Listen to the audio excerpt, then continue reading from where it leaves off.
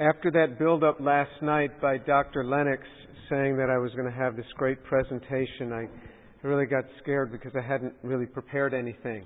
Because that really wasn't on the agenda, but I felt then obliged to prepare something. And I want you to know I am not Dr. Lennox. So I cannot answer things that may have arisen during his talk. There's a good chance that I can't. But one of the saving things for me is that last night Dr. Lennox said when a scientist speaks beyond his field of science, he doesn't know what he's talking about. So if you have any particular questions about organic chemistry, I will field those. But beyond that, I'm not sure I'll be able to field them. And I don't know the theology, and I don't know the philosophy that he does. So the topic last night was Has Science Buried God? And so what I'll do is I'll give you my own views in this. You heard Dr. Lennox's views, and I'll tell you about some of the things. And Dr. Lennox shared something about his coming to faith, how he grew up in a home where there was this faith expression, and he was very active in his family. Mine is very much unlike that. Although I grew up in a nurturing home, I had a mother and a father, and who are both still alive today. And it wasn't a broken home; it was an intact home, and remains to be in that state. But when I was growing up, it was a Jewish home. I grew up as a Jew, and in New York City, in a very secular family. And so God was never discussed in my home. It was never a topic of interest. It just never came up. And we would go to the synagogue once or twice a year during the holy days. And the only time I went to the synagogue regularly was when I was about 13. There were bar mitzvahs and bat mitzvahs to go to a couple every week because I grew up around Jewish people, and that was my community. Well, I wanted to be a New York State trooper, and I couldn't get into the academy because I was colorblind. And so I was going to study forensic science, and then I remember my dad, I was 17 years old, and I was looking at schools in forensics. He said, why don't you just take a degree more generally in chemistry, and then you can specialize after that. And the amazing thing to me now, looking back, is that at 17 years old, I readily took my father's advice. And then what happened was, when I was a sophomore, I took organic chemistry. And I just thought this was the most amazing subject. I just loved it. You know, you get these big, thick books. This was the same, really big, thick books. But in my day, there weren't any color pictures, so it was all black and white. But there were always problems assigned at the end of the chapters, and I would do those problems, but then I would do all the problems that had not been assigned. I would do every problem in the book.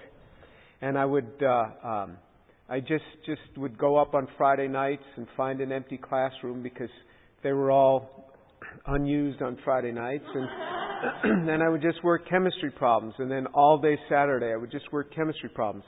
And I went to Syracuse, Purdue, Wisconsin, and Stanford. And I never attended a collegiate sporting event. None. Because I thought this was the greatest time when there were football games. The library was empty, and I could just study wherever I wanted, and it was quiet. So that's how much I fell in love with this subject. And so much so that I see molecular structure in everything that I look at. So I can look at hair, and I immediately, in my mind's eye, I'm thinking of the protein structure of the hair. And if I see it more curly, I'm envisioning more disulfide linkages. And I see, it just happens to me, I look at wood and boom, immediately I see the carbohydrate structures and the alignment of the strands. So everything to me is molecular structure. And I say this because it will reflect upon some of the things that I'm going to say later. But even when I speak to people, sometimes it can be a hindrance. Because as I'm speaking to them, I start looking in their eye. And I'm imagining that as I'm speaking, there's the firing of the neurons, and there's this electrical impulse and this immediate synthesis of proteins that's occurring in their brain to give them the short-term memory as I'm speaking. And I know that as they go to sleep tonight, that's going to start transferring into a long-term memory. And as I'm speaking to them, my mind keeps reflecting on what their brain chemistry must be doing. And it's a distraction, because sometimes I don't hear what they're saying because I'm too busy thinking about the molecular structure, but I see structure in everything. I was 18 years old. I was in my freshman year, and I was doing laundry in the laundry room. It was August of my freshman year, so I know it must have been very early in the semester. And there was a young man in there doing his laundry, and we got to talking, and he was on the Syracuse University football team, and he lived on the same floor that I did. It was a 20-story tall undergraduate dormitory. And so I asked him if he wanted to play professional football when he graduated. He told me, "Oh, no, I'm not good enough for that." I said, "Well, what do you want to do?" He said, "Lay ministry." And I had no idea what lay ministry is. And I said, "What's lay ministry?" He said, "Oh, maybe a missionary or something like that." And I said, "Missionary?" I didn't even know that missionaries existed today or back then. I thought, this is 1977. We have TV. Why do you need missionaries? Just turn on the TV. You can see Billy Graham. I mean, why go to the mission field? So he told me he wanted to give me an illustration of the gospel. And so I invited him to my room, and I said, "Yeah, you come." And we had set up some time for him to come. And sure enough, he came knocking on the door. And he had me read a verse. And the first verse I read, he was with the Navigators Campus Ministry, and he had me read this verse: "For all have sinned and fall short of the glory of God." And I looked at him and I said, "I'm not a sinner." And he looked at me a bit surprised. But in modern secular Judaism, we don't reflect upon sin. I mean, we just never thought about it. I mean, maybe some people did. I never did. And I said to him, "How could I be a sinner? I've never robbed a bank and I've never killed anyone. How could I be a sinner?" So he showed me a portion that Jesus had said out of Gospel according to Matthew. And in the traditional Navigator's way, he opened the Bible and he had me read it. And I read this verse, and it said, Jesus said, if you look at a woman to lust after her, you've committed adultery with her already in your heart. And that really hit me. And the reason it really hit me is because I was already addicted to pornography. I became addicted at the age of 14. I was working in a gas station just outside New York City, where it's on a highway, and the owner owned gas stations on each side of the road. And I used to clean up the parking lots. And on Friday nights, the salesmen would throw away their magazines on the way home for the weekend. And I'd pick up these magazines. And I readily, at that age, became addicted to pornography. There, of course, was no internet in those days. And when I got to college, I didn't think anybody knew about this. And then all of a sudden, I read the words of this man from 2,000 years ago, and it just rocked me.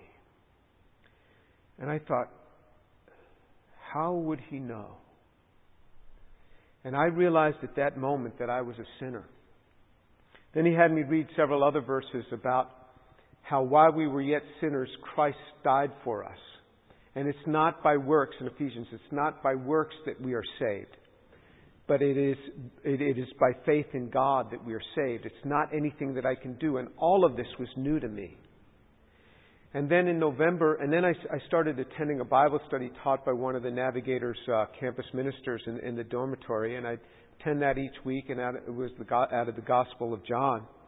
And then in August of my freshman year, and I had met several Christians, and I never grew up like that. In that part of New York where I am from, Jews, it was all Jews. I mean, in my elementary school, everybody was Jewish, except there was one Italian kid, and there was the African Americans that were bussed in from the inner city, and that was it. I mean, you were either an African American and bussed in, or you were Jewish, or there was one Italian family. That was it.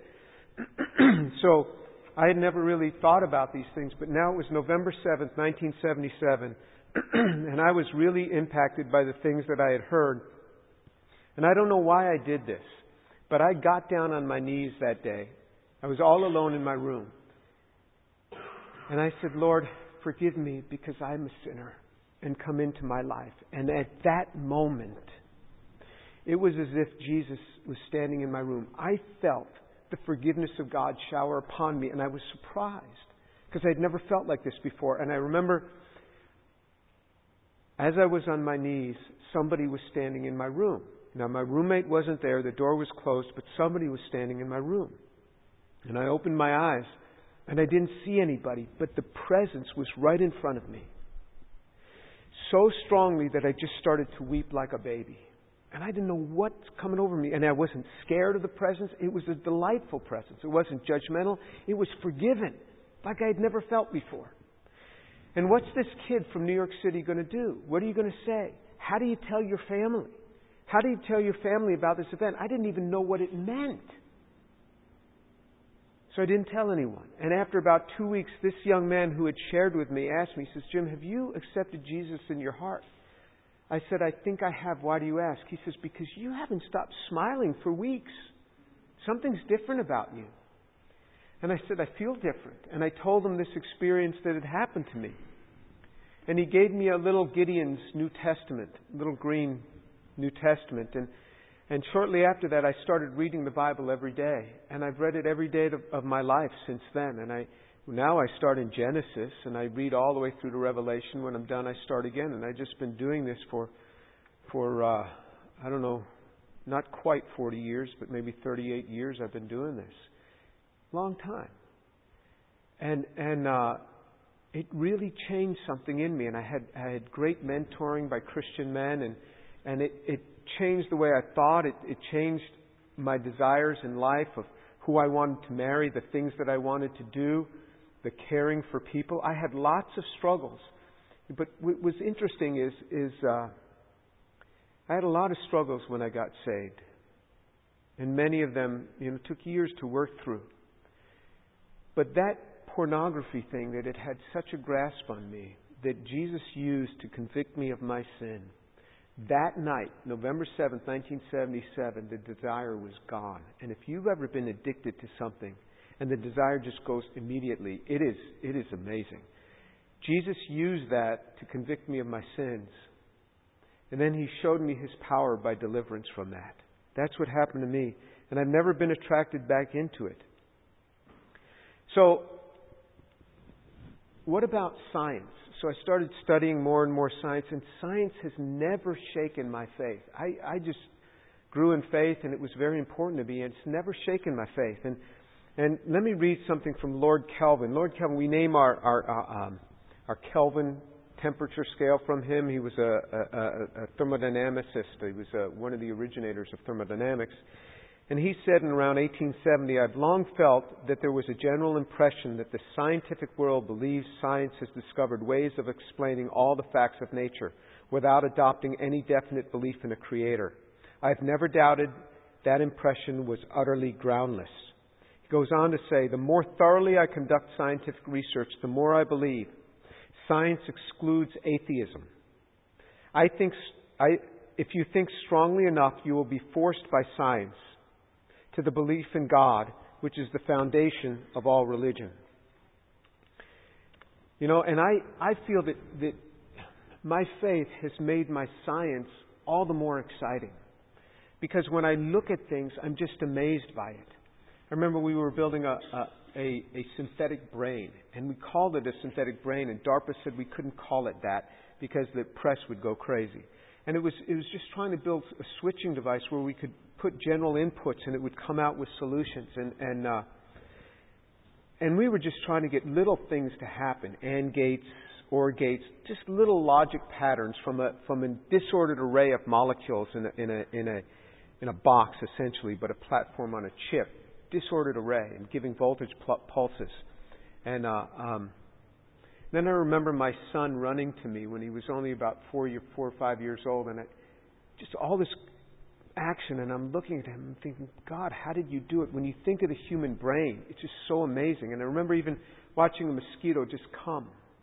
And in that little package of that little brain is all this sophistication that gives him this coordinated flight. Then he lands and he stings, and what he does is he emits small molecules to call other mosquitoes to say, here's fresh meat, come.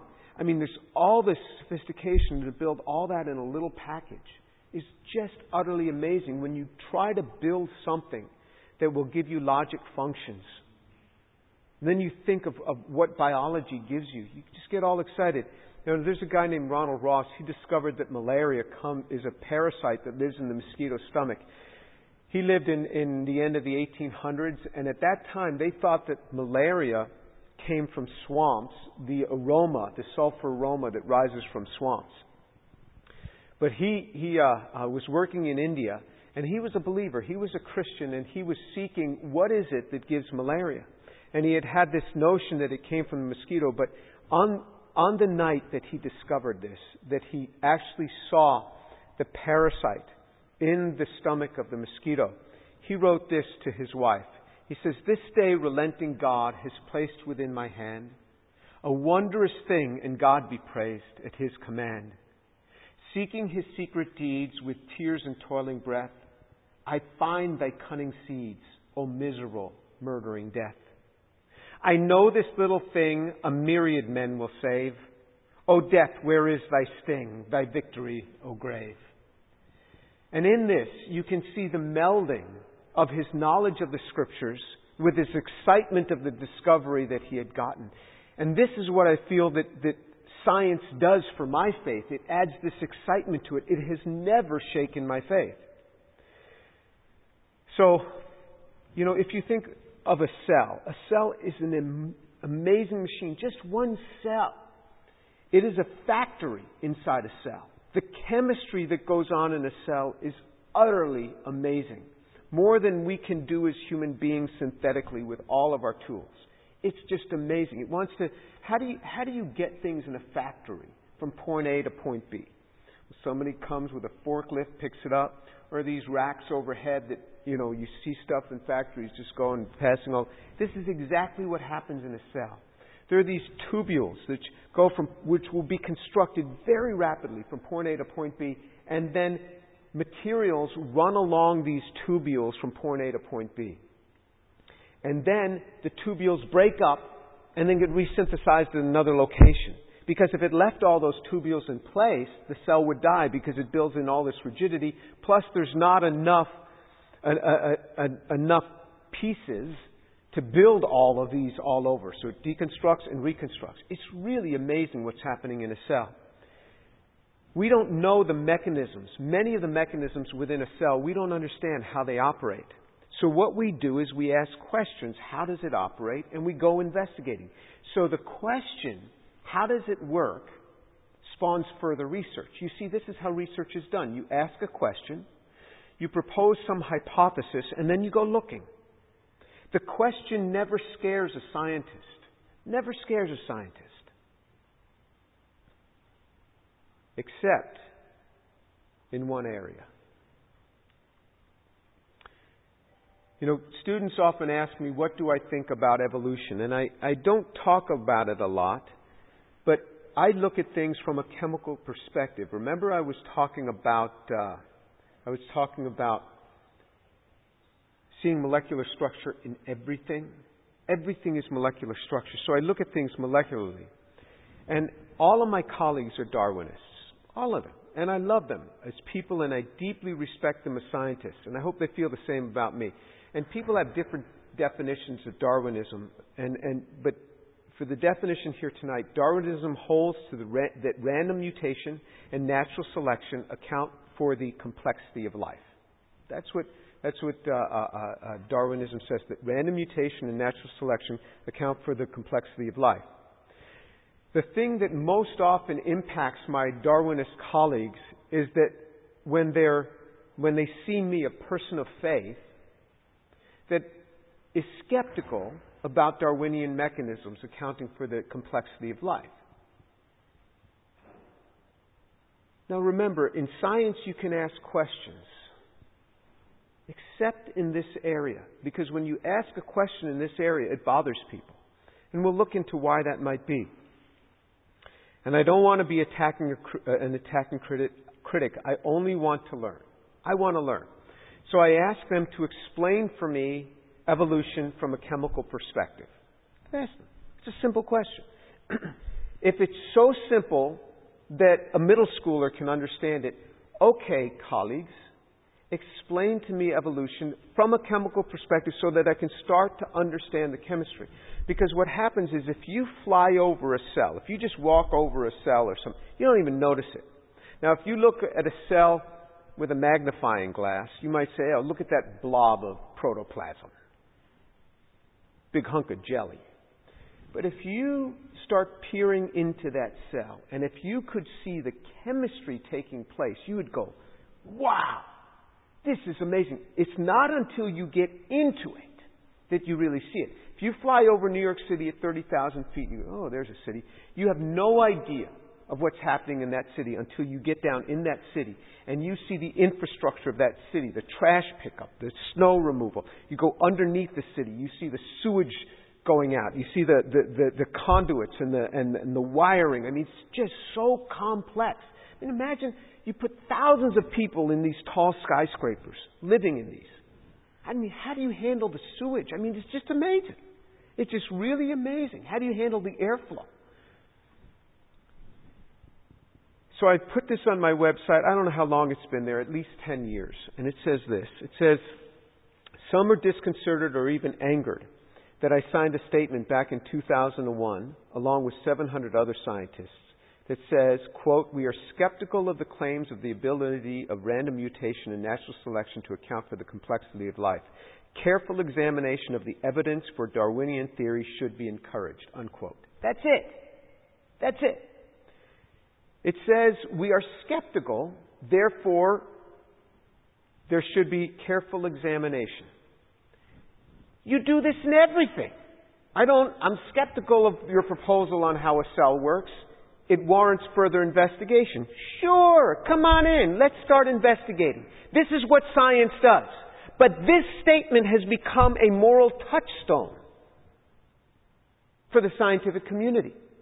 People who have signed this statement have been ostracized from professional societies. You say, why? They didn't say Darwinian evolution is a bunch of garbage. We can't disprove it.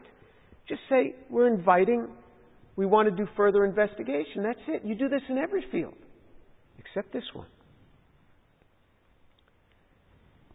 I go on, I write, I simply do not understand chemically how macroevolution could have happened. Hence, am I not free to join the ranks of the skeptical and assign such a statement without reprisals from those that disagree with me? Furthermore, when I, a nonconformist, ask proponents for clarification, they get flustered in public and confessional in private, wherein they sheepishly confess that they really don't understand either. Whenever I have asked my colleagues, many of them professors here at Rice, some of them Nobel Prize winners, some of them National Academy of Science members, privately in my office, I say, do you understand the chemistry behind macroevolution? They've always said no. When I've asked them in small groups where there's other chemists there, what they say to me is nothing. They just stare at me. I ask you a question and you stare at me. That's not how communication works normally, right? So no answer, when you're having a dialogue, no answer is an answer in itself. And then when I ask them in public, they get angry with me. I'm just asking you to explain to me what you understand, because I don't understand it. So I put this on my website. Well, that's all I'm saying. I do not understand, I go on to say, but I am saying it publicly as opposed to privately. Does anyone understand the chemical details behind macroevolution? If so, I'd like to sit with that person and be taught, so I invite them to meet with me. Lunch will be my treat. Until then, I will maintain that no chemist understands. I've been misquoted all over the place, saying, Tour says no scientist understands, or Tour says nobody understands. I said, no. Biologists, they fly over 38,000 feet. They understand this. But no chemist understands is what I said. Hence, we are collectively bewildered. And I have not even addressed the origin of life, of first life issues. For me, that's even more scientifically mysterious than evolution. 10 years it's been up there. Nobody's come. You know, there's more chemical engineers in the city of Houston than any city in the world. You would think somebody would say, free lunch? I'll take them up on it. The Atheist Society of America contacted me and said they'll buy the lunch. And they encourage their members to go take this guy out to lunch. You who live in Houston, go take him to lunch. I said, look, it'll be on me. Nobody's come. Some people have said they'd come, and I said, look, we're going to have no cameras there. It's just you and me. Explain it to me, and I won't even ask a single question until I stop understanding. If I don't understand, I'm going to ask you a question. Some people say, well, if there's no TV cameras, I'm not coming. Huh? I thought this is the whole idea. You're going to explain to me. I just wrote an article on abiogenesis. Abiogenesis is the prebiotic process wherein life, such as a cell, arises from non-living simple organic compounds. And those, for life as we know it, are carbohydrates, nucleic acids, lipids, and proteins. Those are the 4 classes of compounds. Nobody knows how you get these things. Yeah, sure, you can mix a few little things together and get a few pieces, of tiny little pieces, all racemic and all a mess of things. And I just took the whole prebiotic. I went into the most recent papers on prebiotic chemistry. I wanted to understand, how do they pull this thing off? And I started reading the experimental conditions. It's not prebiotic experimental condition. Adjust the pH to this, cool at 63 degrees for 2 hours, and then warm this, then add this. How do you do this in a prebiotic environment? And so I went on to say I show that the strongest evidence against proposals of current prebiotic research is the researchers' own data. The current proposals can retard the field of discovery because for scientific solutions, since they seem to be directing researchers down paths of futility. And I go on to write that you should let students know something about this. So here's what I do. I say, okay, let's give prebiotic proposals a chance. Let's assume that all the building blocks for life, not just the precursors, but all the building blocks could be made in high degrees of purity, including homochirality, where applicable, for all the carbohydrates, all the amino acids, all the nucleic acids, and all the lipids. And let's further assume that they're comfortably stored in cool caves, away from sunlight and away from oxygen, so as to be able to stand environmental degradation. Let's further assume that they all exist in one comfortable corner of the Earth and not separated by thousands of kilometers or on different planets. And that they all existed not just in the same square kilometer, but in neighboring pools where they can conveniently mix with each other. Now what? How do they assemble? Without enzymes? The mechanisms do not exist for their assembly. It will not happen, and there is no synthetic chemist that will claim differently, because to do so would take enormous stretches of conjecture beyond anything that is realized in the field of the chemical sciences. Then I say, let's go further. Let's assemble the dream team. Let's further assume, not that it's just a bunch of prebiotic stuff. Let's assume that the world's top 100 synthetic chemists, plus top 100 biochemists, plus top 100 evolutionary biologists, combine forces in the limitlessly funded dream team. The dream team has all the carbohydrates, lipids, amino acids, and nucleic acids stored in the freezers in their laboratories. All are in 100% enantiomeric purity. Even give the team all the reagents they wish and the most advanced laboratories and analytical facilities, and the complete scientific literature, and synthetic and natural yet non-living coupling agents. Now ask the dream team to assemble their building blocks into a living system. Nothing complex, just a single cell. They will merely scratch their heads and walk away frustrated. But even give them the polymerized forms, the polypeptides, all the enzymes they desire, the polysaccharides, DNA, RNA, in any sequence they desire, cleanly assembled. Ask the dream team to assemble those into a living system. The level of sophistication in even the simplest of possible living cells is so chemically complex that we are even more clueless than with anything discussed on prebiotic chemistry. The dream team will not know where to start. Moving all this off Earth does not solve the problem because our physical laws are universal. Do you see the problems that I struggle with trying to think of a scientific solution? And all my friends who know this and presumably understand this, none of them will come and explain it to me. It's such a simple thing. What does this tell you where we are with science? Has science buried God? It can't even make a single cell. I give you every piece of it. I once had a group of scientists sitting in my home, and I told my children, I said, watch this. I said to them, I'll give you a cell. That cell has just died. Just died. So everything's all about where it should be. You got the membranes and everything's just died. Can you bring it back to life? What is it that was lost, and can you bring it back to life? They never got to the part, could they bring it back to life? They couldn't even agree on what it means that it died, what was lost. One said, the ionic potentials, and the enzymologist, no, it's much more than... They couldn't even agree on what life was, let alone bring the thing back to life. That's where we are as far as scientists. We think we're so clever. But there's many things we don't know. Those that think that scientists understand the issues of prebiotic chemistry are wholly uninformed. Nobody understands. Maybe one day we will, but that day is far from today. So to make ad hominem attacks upon those who are skeptical of science to date can be inhibitory to the progress of science. Would it not be helpful to express to students the massive gaps in our understanding so that they, as the next generation of academic soldiers, could seek to propel the field upon a firmer and possibly a radically different scientific basis, rather than upon increasingly ambitious extrapolations that are entirely unacceptable in the practice of chemistry?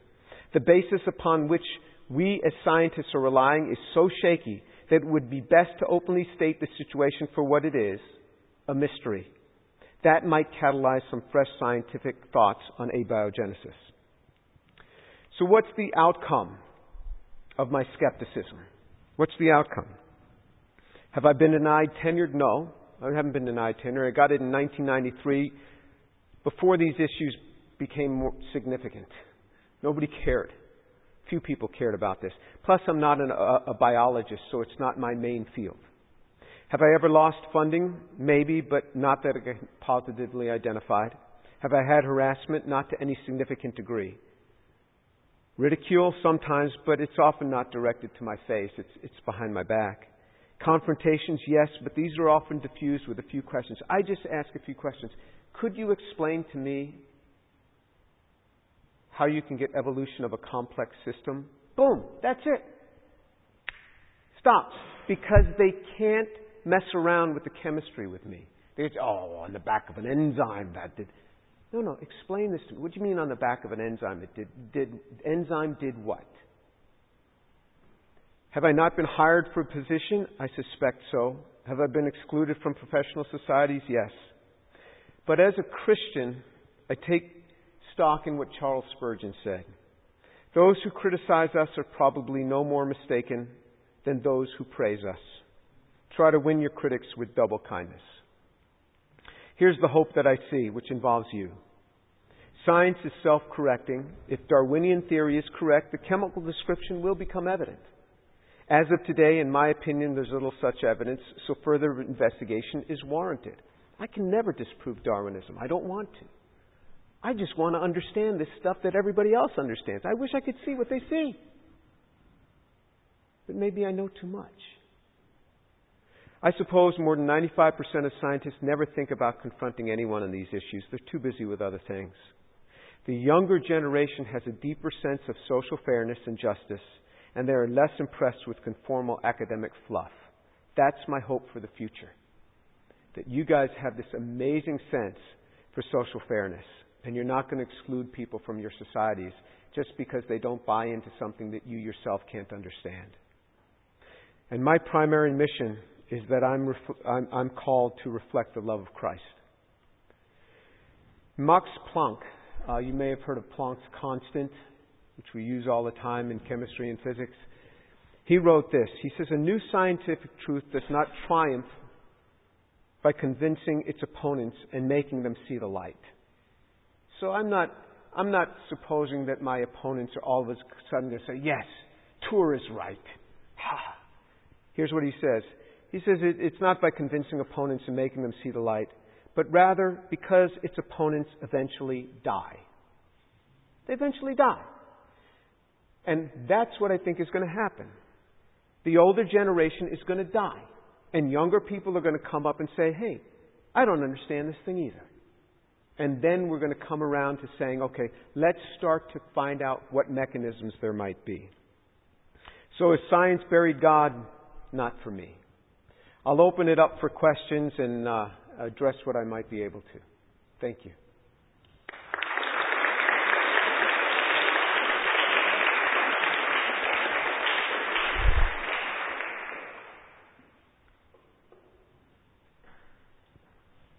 You don't have to text it in. You just ask. Yes.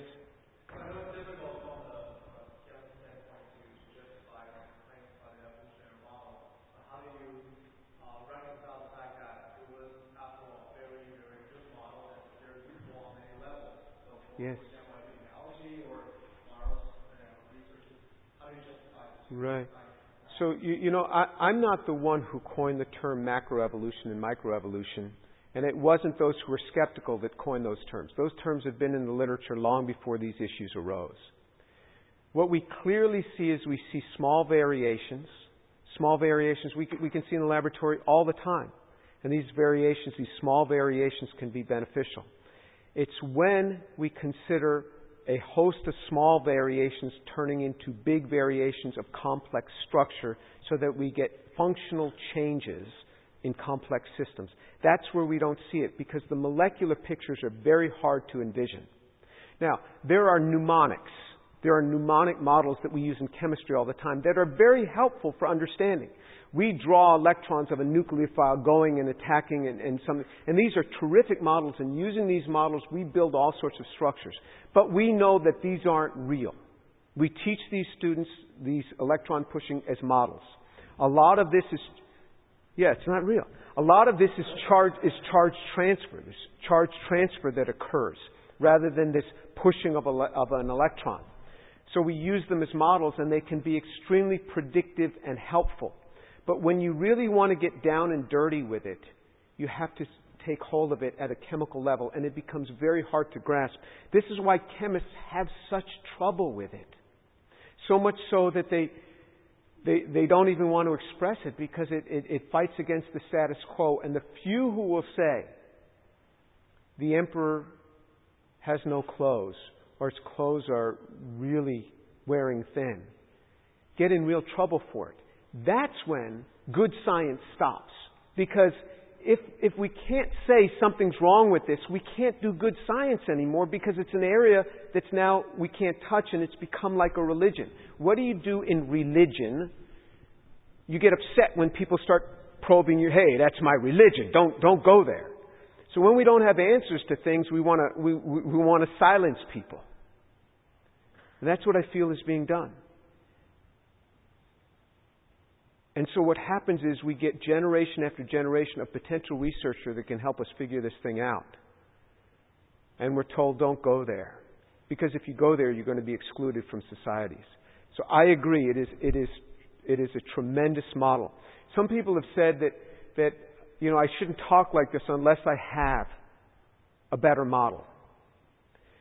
Well, how would you feel if there was a person that was presumed to have committed a crime? That person was under arrest, and the district attorney was bringing that person to court and was going to try them on extremely flimsy evidence. But the district attorney said, the reason I'm doing it is because I don't have anyone else better to bring in. We would cry, hey, wait a minute. And we know that happens. I mean, sometimes there's such pressure on governments to find, this killer. Bring in anybody you can. So this is, I feel, that is what's happening. When we tell our students about a mechanism, we don't say, no, you can't exclude this mechanism until you have a better one. No, we say, if the mechanism doesn't completely fit the facts, either you revise your mechanism to fit the facts or we throw it out. So you have to revise your mechanism to fit the facts or we throw it out. We don't say, no, you can't say anything negative about this mechanism until you can offer me an alternative. We don't do that. This field, we've done it. So I see it very differently. When you build molecules, so this article that I wrote that's entitled Abiogenesis Nightmare, hopefully will be published within 3 months or so. I go through what it takes to build a complex system, purely synthetically, and I use our nanocars as an example. We have wheels and axles and a motor. What does it take? And then I go through 11 criteria that are important. Then I take prebiotic chemistry proposals and go through those same 11 criteria, and every one of them falls apart. When you go through the criteria of what it takes to build with molecules, it becomes really shaky. And that's all I'm saying.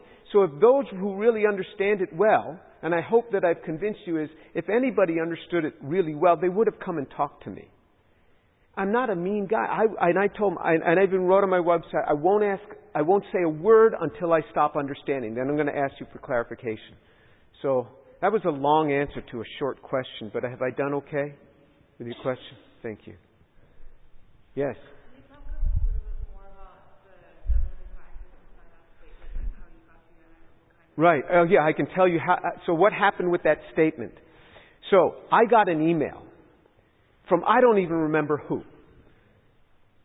Do you agree with this statement? Is that something you could agree with? Have you ever had like 100 emails you had to plow through? Delete. And this thing pops up. And I said, yes. Boom. It was gone. Like 2 years later, I find out I'm on some list. And the ramifications of being on that list were enormous. And I'm like, what are they talking about? What's this list? When did I do? Then I remembered some email that came through from I don't even know who it was. But I read the statement. And as I read the statement, I said, hey, I agree with that. I agree with it. So why should I be ashamed? I agree with it. That 700 has now become, I don't know how many thousand since I wrote this document. But it has become very hard on them. So, for example, when colleagues wouldn't put me up for an award, I said, why? Because you signed that statement. I said, look at my accomplishments. And they'll say to me, you have done, and this is exactly what they said, you have done twice as much as other people getting this award. But you'll never get put up for this because you signed that statement. What does that tell you about social fairness? What does that tell you about whether this is science or a religion? Those are the ramifications of this. And I used to keep really quiet about this till this stuff started happening. I said, okay, I don't talk about this. But if you guys are going to do this to me, then I'm coming out of the closet. And I'm going to start proclaiming this and tell people about what's going on. But I've never mentioned a name. And my colleagues respect me for that. In fact, when I was writing this article on abiogenesis, I emailed several people around this campus and I said, what do I not get about prebiotic chemistry? I'm not getting it. Help me out here. Several of them didn't even reply. Again, no answer is an answer in itself. And me writing them an email is different than you writing them an email. All right? They really should reply to me. It was a very nice email, and I said, here are things I don't understand. Others sent me a few references. One sat down with me and said, and he works in these areas. And he said to me, Jim, I don't want to be quoted. I said, I won't quote you. He says, we have no idea. We have no idea. That's the reality of it. I sat with a biophysicist in Israel. And he was talking about there's a part of the ear where there's a bar that vibrates when we listen. And that bar has a different modulus, a different stiffness along the entire bar. That's very hard to mechanically put into a system. And he's describing this to me. And it's because of that different modulus as you go along the bar that gives us this tremendous tonal differences that we can discern. And as he's talking, I said to him, how does something like this evolve? So this is a biophysicist in Israel. He looks at me and says, oh, Jim, everybody believes in evolution, but we have no idea how it happened. And I appreciated the frankness. I really did. We believe in it, but we have no idea how it happened. So this is what's happening in the back room. So what I'm doing is I'm telling the world what goes on in the back room of sciences. What was your question? Did I answer your question? Yeah, I think I did, about the people who signed this. Okay. Yes. My question might be a little bit off the topic of science and God, because I don't really have trouble believing there's one sovereign God. But my question is, how do I convince myself and convince other people that Jesus is the one true God? Right. How do you convince people that Jesus is the one true God? You know, this actually came up last night. And I really appreciated the answer that we need to show respect for everybody's faith. We really do. And when John Lennox said, in a sense, that some of his atheist friends can put him to shame as far as a human being. And I have some Muslim friends who are as kind and gracious and devoted and loyal friends. So it's not that. But the analogy that he used is very often the same analogy that I use. And that's that what makes Christianity so different is that I am forgiven. That day, on November 7th, 1977, when I gave my heart to Jesus, He did not say, throw away all your pornographic magazines. You straighten out this in your life, this in your life, this in your life, and this in your life. And then I'll accept you into heaven, maybe. I mean, He forgave me. And then when I look at my life, I see that I am utterly unable to work my way into heaven. God being perfect, absolutely perfect, if I went in there, I'd mess it up.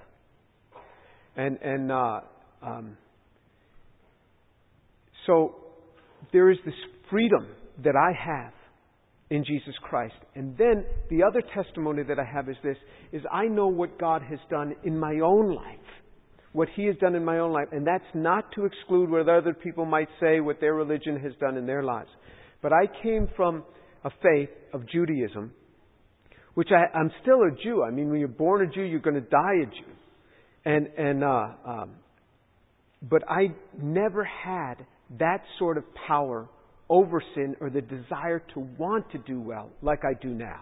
When that man, Jesus, appeared in my room and I couldn't see Him, but the sense of His presence was so real, I never want to upset this one who has been so good to me. And so often I fail Him, but the forgiveness of God is there. When I read the Scriptures, I pray and I say, Lord, speak to me through the Scriptures, and they come alive. So my experience is not vast. I haven't delved into all the different religions that are out there and tried them all. I haven't read extensively like John Lennox. I came from a Jewish faith, a secular Jewish faith, and I was never a devoted Jew. I was a secular Jew. But there was one thing in my home that was unusual, is that we never spoke against Jesus. My parents never said a negative word about Jesus. And in many Jewish homes they do. They say negative words about Jesus, and that's why it's often so hard to get my Jewish friends to even listen to me about these things, because they've been so pro to them. And even when I've had Jewish friends say, I understand the Father, I understand the Holy Spirit, but Jesus I have problems with. I say, that's because you're Jewish.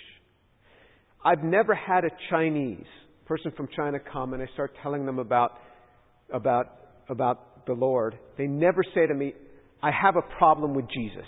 It's just not there.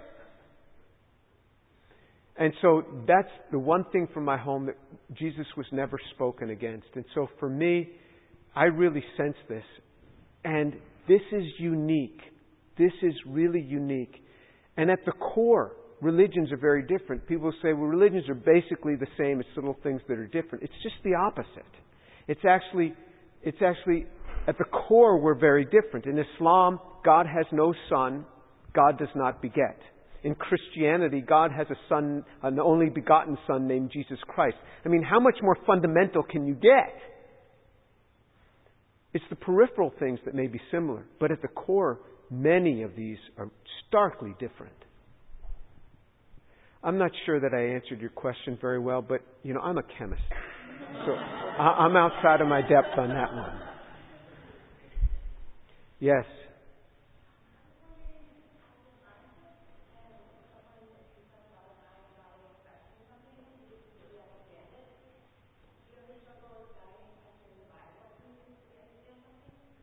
Okay, I only heard about 80% of what you say, so just repeat that again.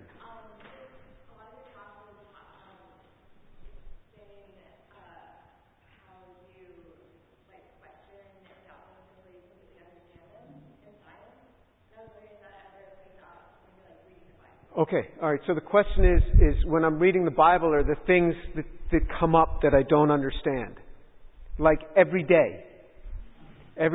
But it's never anything that shakes my faith. And sometimes I think I've gotten great revelations on something. I think I got a great revelation, and I want to make sure that I'm not shooting from the hip. So I'll check some commentaries. Is this mainline thought? And then they clarify it. Well, at this time, this is, so I get clarification. So I'm constantly learning through the Scriptures. And I teach the Bible so much. It's so much of what I do that I'm forced into to pulling out of it and saying, Lord, what is happening? But I love it. I mean, to me, this is the fun of it, to learn new things. I say, Lord, speak to me through the Scriptures. And then passages that I have read for decades all of a sudden come alive. And I'm like, whoa, I never saw this before. So yeah, there's lots of things that I don't understand. But the lack of understanding has never caused me to question my faith. It never has. And I know, there are struggles that come up in people's lives. I'm just telling you, it's never caused me to question my faith. And do doubts sometimes come in? Yeah, doubts race through my mind like in anybody else's mind. But it's never caused me to stray from my faith. I mean, I love Jesus so much. I know what He has done in my life. I know what He's done in my family. It's hard to tell a Jewish family that you believe Jesus is the Messiah. They don't embrace you for that. But my family gave me some room, and they thought it was a fad, and it would just go away. My sister had been into things when she was going through her teen years. My brother had been into things, and they kind of grew out of that, and they thought I'd grow out of this. But it just got deeper and deeper and deeper. And then my mother, at the age of 72, came to believe that Jesus is the Messiah. But my parents have seen my life, my family, my wife, my children, and the dynamic of what has gone on. And they see that there is something really here that's quite amazing, because they've seen the things that my brother and my sister, although they're very accomplished in the secular and academic world, they've had amazing struggles in other areas that by the grace of God I was freed from because I was obeying the Scriptures. They kept me out of lots and lots of trouble. In fact, I'll share one story with you. My mother used to say to me, now I have 4 children, she used to say to me, my oldest daughter was going to really give me a hard time when she became a teenager because I've so cloistered her. So, my daughter was 15 years old. My mother was visiting us here in Houston. She went up into the bedroom and had about a 2-hour conversation with my 15-year-old daughter, who has never been a moment of trouble to us. And my mother walked out of there and shortly after that became a Christian. And that daughter who I have cloistered, I sent off to Israel alone at the age of 16 to live there for a summer. And then she lived there for 2 years as an undergraduate and then moved there. And now she's a mediator between Palestinians and Israelis and trying to bring peace between them, speaking Hebrew and Arabic, things that she learned here at Rice. And that's the cloistered little girl who I'm trying to overly protect. Yes. I love the Lord and I love to read His Word. And you shared that you read and meditate on the Scriptures. As you started out, you were telling us about how you see molecules and proteins. Yeah. As you look around. So I'm wondering if there's a particular passage of the Scripture that really opened up and came to life for you because of your training in your ability in chemistry. Do I have a passage because of chemistry that really stands out to me? There are some passages that have really encouraged me. I don't know if it's because of chemistry. It's not science related. I don't see a whole lot of science. You know, there are people that read the Scriptures and pull out all sorts of science, and they say, you know, this matches up with this, and that's great. I'm less of that, but I love the Word of God so much. For example, oh, how I love your law. It is my meditation all the day. Your commandments make me wiser than my enemies, for they are ever mine. I have more insight than all my teachers, for your testimonies are my meditation, and I understand more than the age, for I have observed thy precepts. That's from Psalm 119, verse 97 onward. And it says that He will give you more insight than all your teachers if you make the Word of God your meditation. And I have had the great blessing of being trained by some of the best chemists in the world. The man with whom I worked for with my PhD, 30 years after I got my PhD with him, he won the Nobel Prize in chemistry. I mean, he was really good. The man that he worked for won the Nobel Prize in chemistry. So I've been groomed by really great men. And I remember what the Lord promised in His Word. That He'd give me more insight even than them. And He drops in confirmation. You know, before my professor won the Nobel Prize, which was in 2010, this was in about 2005, he saw me give a presentation. He walked up to me, he says, Jim, you've surpassed me. And I'll tell you, that to me was enough confirmation that what it said in the Scriptures. And it doesn't say that He's going to do this with just your Bible teachers. He said, if you make the Word of God your meditation, He will give you more insight than all your teachers. It's teachers. It's not specific. It is teachers. That's what He promised. And I was going to believe that. Other things that I take hold of. It says, praise the Lord. How blessed is the Lord. Praise the Lord. How blessed is the man who keeps His commandments. His descendants will be mighty on earth. The generation of the upright will be blessed in Psalm 112. There's a promise for our children that as I keep His commandments, the generation of the upright will be blessed, that He is going to make them great on this earth, it says. That's His promise to me for my children. And you will see one day when you have children that you want better for them than you want for yourself. That's the promise I hold on to for them. So I take scriptural passage and I hold on to it. And out of Isaiah, I grabbed this when I was a sophomore, and I've held it ever since. Just talking about His security for me. His security for me, that He's going to take it. And I've taken many verses on God's security for me. Do not fear, for I am with you. Do not anxiously look about you, for I am your God. I will strengthen you. Surely I will help you. I will uphold you with my righteous right hand. That's in Isaiah 41:10. That He is going to take me and He's going to uphold me. And I just envision myself, God's holding me in His hand. I will strengthen you. Surely I will help you. I remember in graduate school, we would have physical chemistry exams every Wednesday. I mean, I don't know what was with this guy in exams. Every Wednesday he gave us a test in physical chemistry. And I remember falling on my knees and I said, Lord, you said you would uphold me. Uphold me, Lord. And I would come out of that time of prayer just like a roaring lion. I mean, God took me from being a wimp to being a lion again that morning.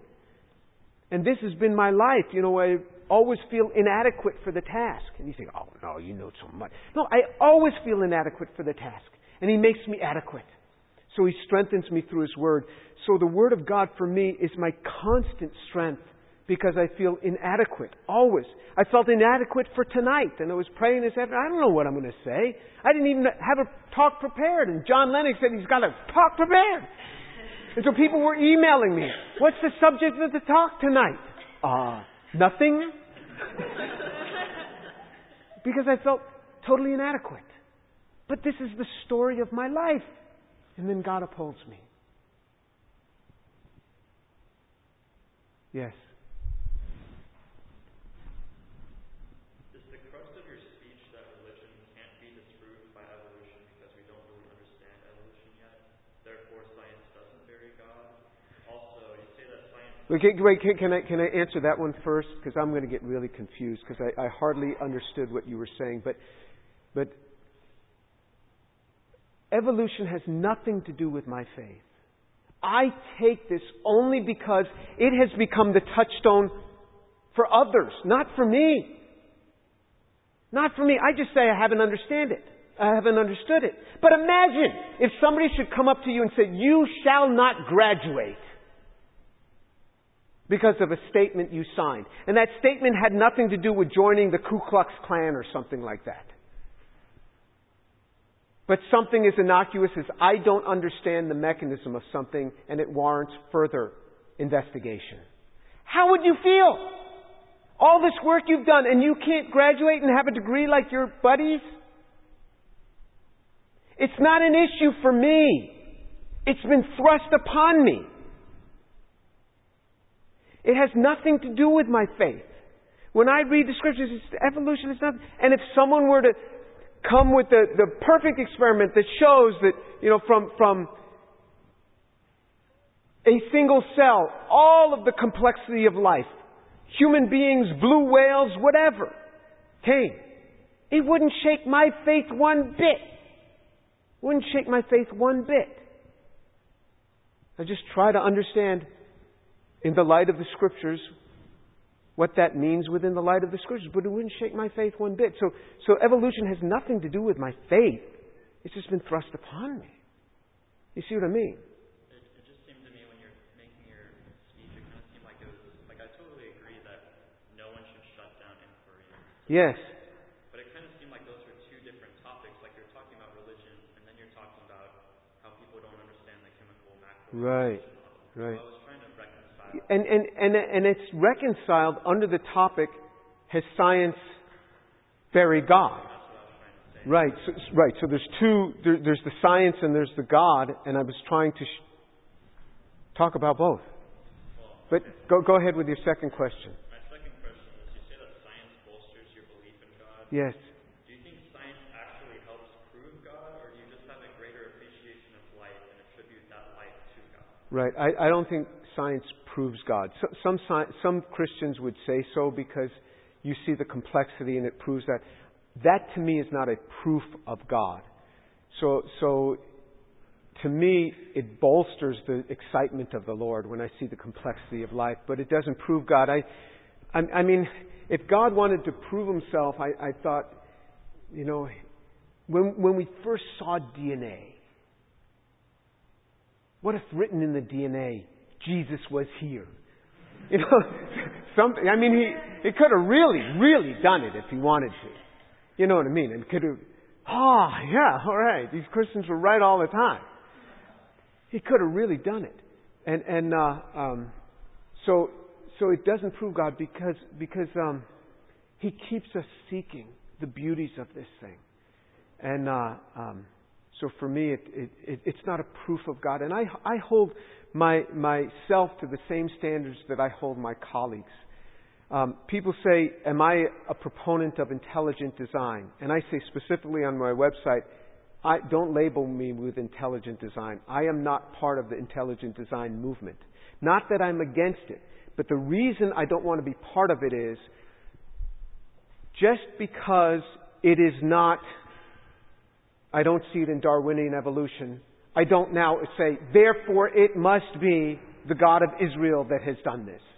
I mean, that to me doesn't make sense. If I'm going to hold my colleagues to say, you show me a chemical mechanism, you show me the NMR spectra, you describe to me how the molecules come together, you have to do it at that level. I have to hold myself to that too. I can't then just a priori throw this at the doorstep of God. All right? So I don't like to be thrown in with ID because I've even asked the biggest sellers of ID. I said, they've eaten in my home. I have them over to dinner so I can really... And I say, give to me the strongest chemical argument for intelligent design. And the guy said, statistical. I said, okay, statistical, fine. Give me more chemistry-based. And he could not give me a more chemical basis. So then I saw that it was somewhat weak in giving me the chemical basis. And if I'm going to hold my colleagues to a chemical basis, I need to hold myself to it as well. We're going to have one more question, and we're going to wrap up. Final question for us. I think they're hungry. Well, let's thank Dr. Stewart again.